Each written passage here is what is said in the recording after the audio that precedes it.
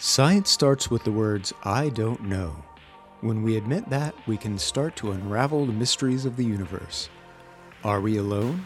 Will we settle other worlds? How will we survive climate change? What will humanity look like in 1,000 years? Join the greatest science minds and me, Dustin Driver, as we go through the unknown.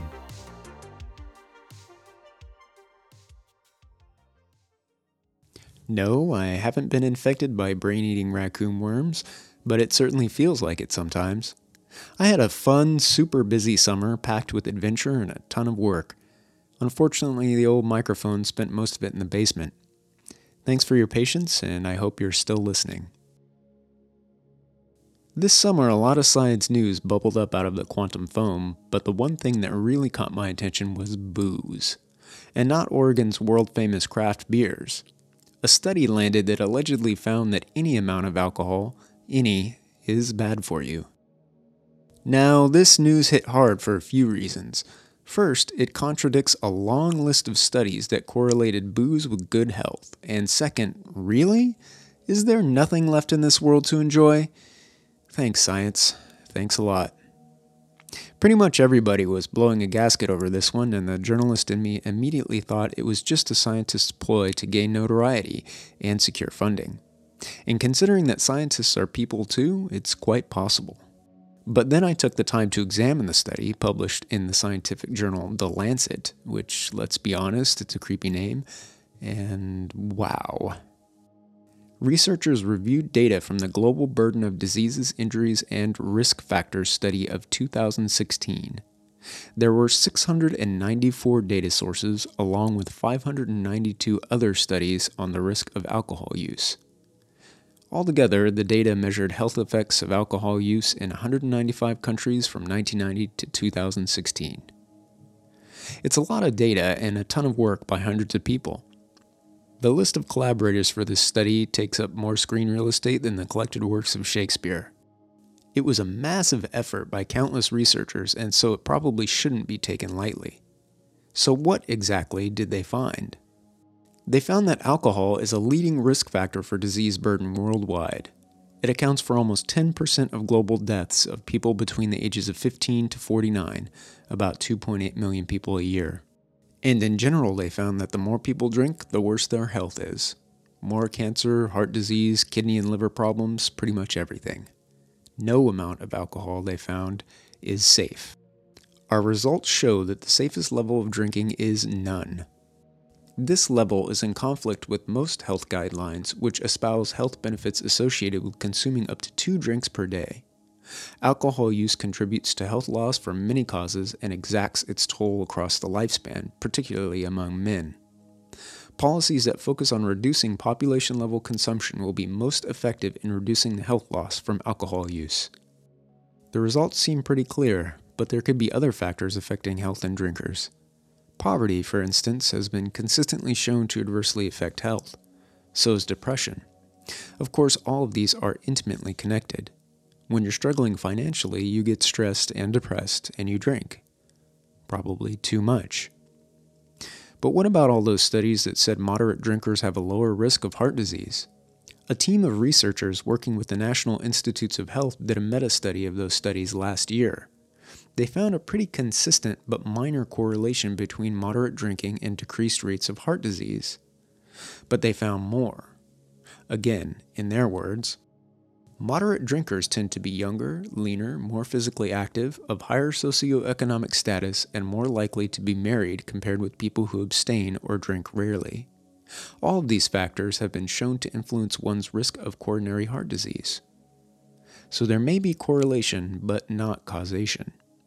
People who drink moderately tend to be in overall better health than those who abstain, and you can't contribute their health to how much wine they drink.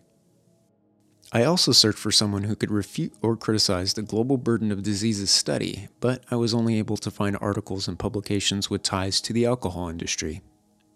Like Lorax said, business is business and business must grow, regardless of crummies and tummies, you know.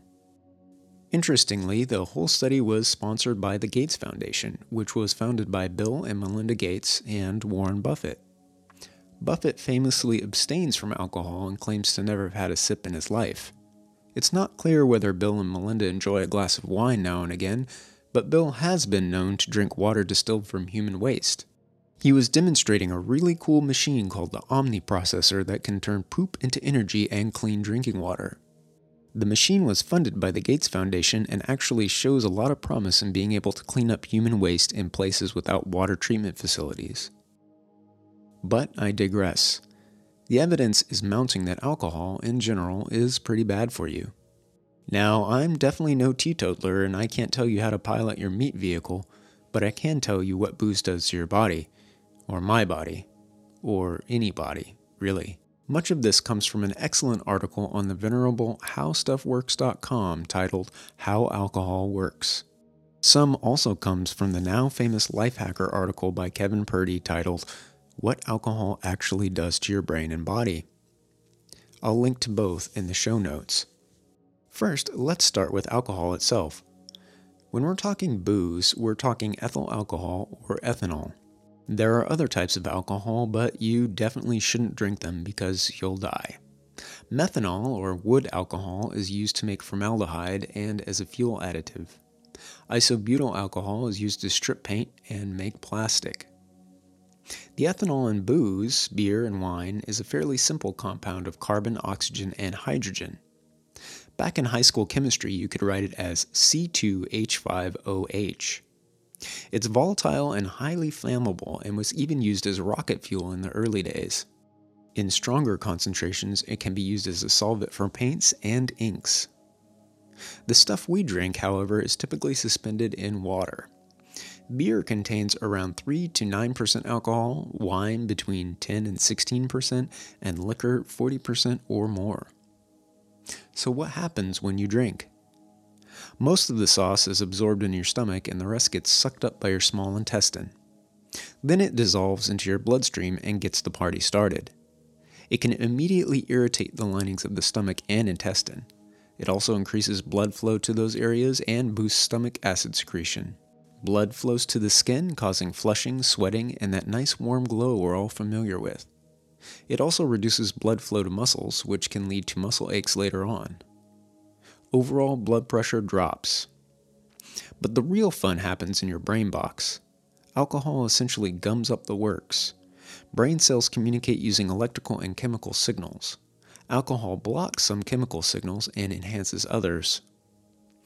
It increases the release of dopamine, which is usually called the pleasure molecule in popular culture, but dopamine does a ton of things in the nervous system and in the body. In the brain, it's involved in movement, pleasure, attention, mood, and motivation. In the rest of the body, dopamine is involved in nausea, kidney function, and even heart function. When we're talking alcohol and drugs, dopamine is really about pleasure and anticipating reward. If you're a regular drinker, just thinking about mixing a midday martini can cause a spike in dopamine. When you take that first sip, you get even more dopamine. This is why alcohol is so addictive. Beyond the initial rush of pleasure, alcohol enhances the effects of another neurotransmitter called GABA. GABA is an inhibitor. It makes things sluggish. Alcohol also weakens the excitatory neurotransmitter glutamine, slowing things down even more. It depresses inhibitory centers, making you more talkative, self-confident, and less inhibited. It slows down information processing from the senses, making it more difficult to see, hear, feel, and taste. And, as we all know, it inhibits thought processes, leading to poor judgment. Hold my beer. Booze also acts on the limbic system, which has a lot to do with emotion and memory. Again, it weakens the normal checks we have on our emotions. This leads to, as the How Stuff Works article points out, exaggerated states of emotion. It can also make it difficult to form and retain memories. The more you drink, the more alcohol affects your brain. Those effects begin in the higher order parts of the brain, where thinking and emotion take place. Then, after Jaeger shot number 3 or so, they start to affect the cerebellum, which has a lot to do with movement. That leads to the teetering, stumbling, and flailing of, well, our 20s. Booze also makes us hornier. It depresses the nerve centers in the hypothalamus that control sexual arousal and performance. But the more you drink, the more sexual performance declines, for men especially. Our favorite How Stuff Works article quotes a few lines from Shakespeare's Macbeth, and what kind of podcaster would I be if I didn't perform a dramatic reading? Macduff. What 3 things does drink especially promote? The Porter. Marry, sir, nose painting, sleep, and urine.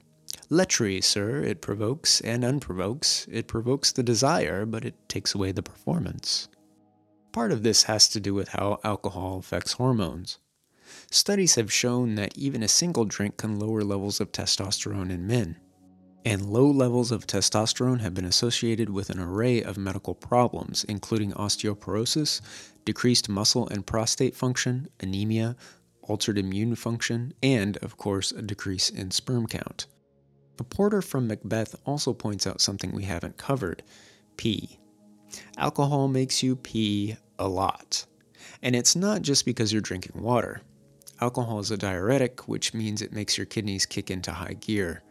It inhibits the secretion of the hormone vasopressin, which tells the kidneys to reabsorb water. The end result is a lot of pee and dehydration, which is a key component of a wicked hangover. The breakdown of alcohol is also thought to contribute to wicked hangovers.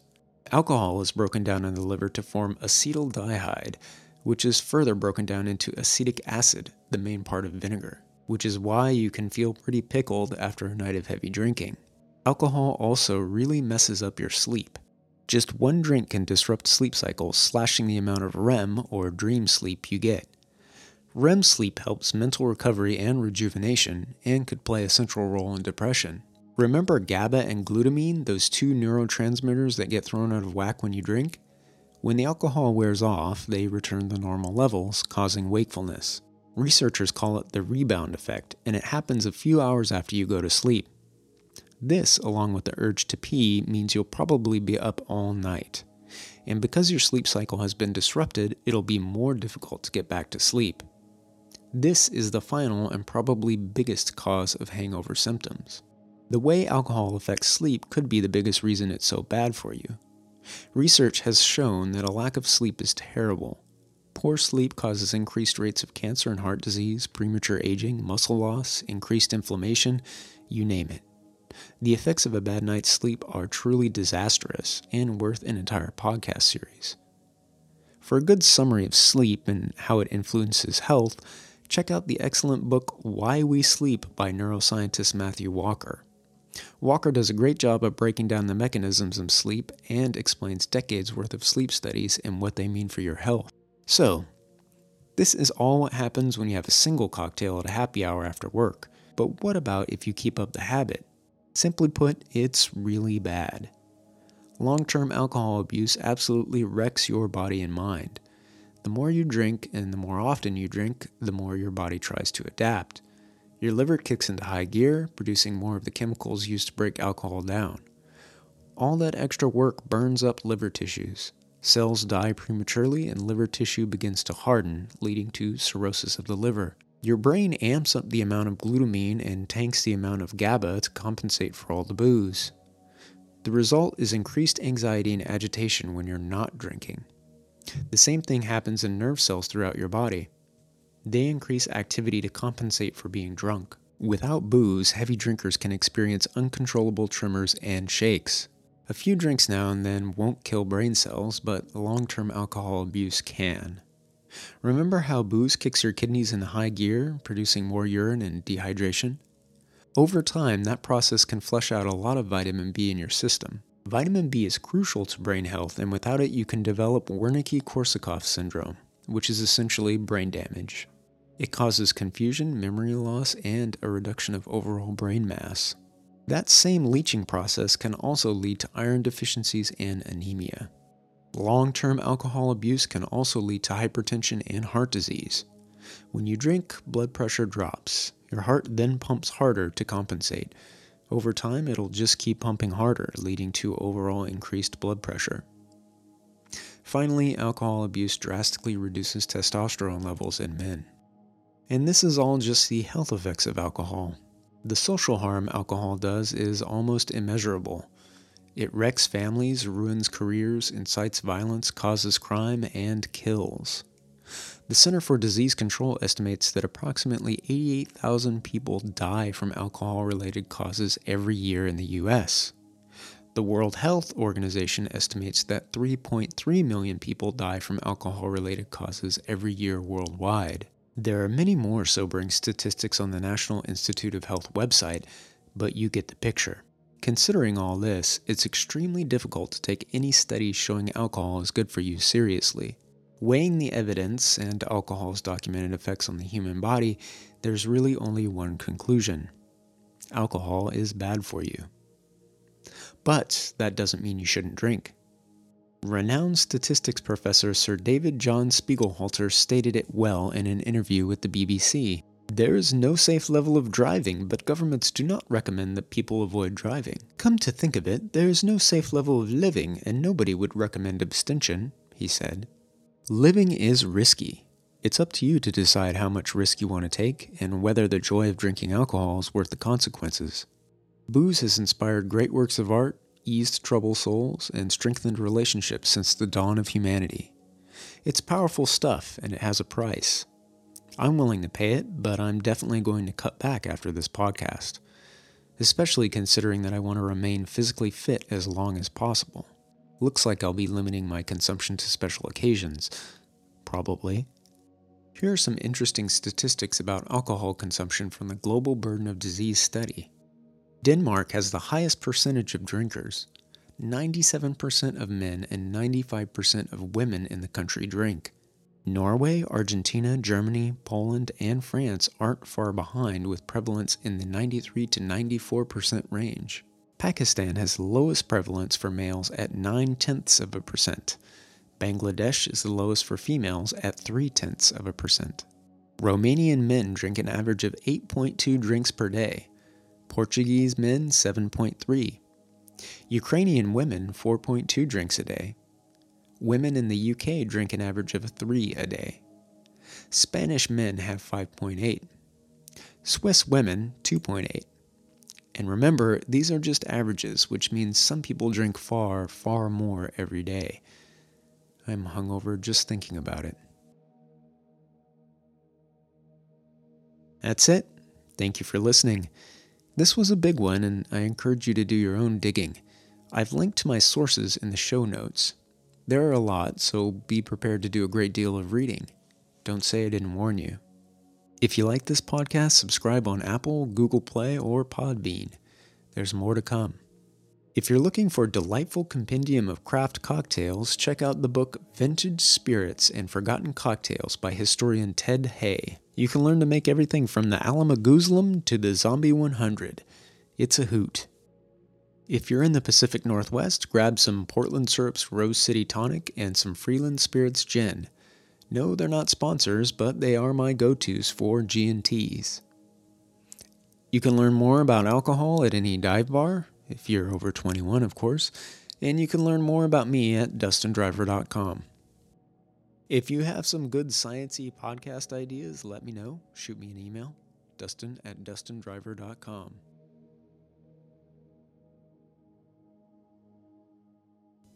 Thanks for listening, and join me next time as we continue through the unknown.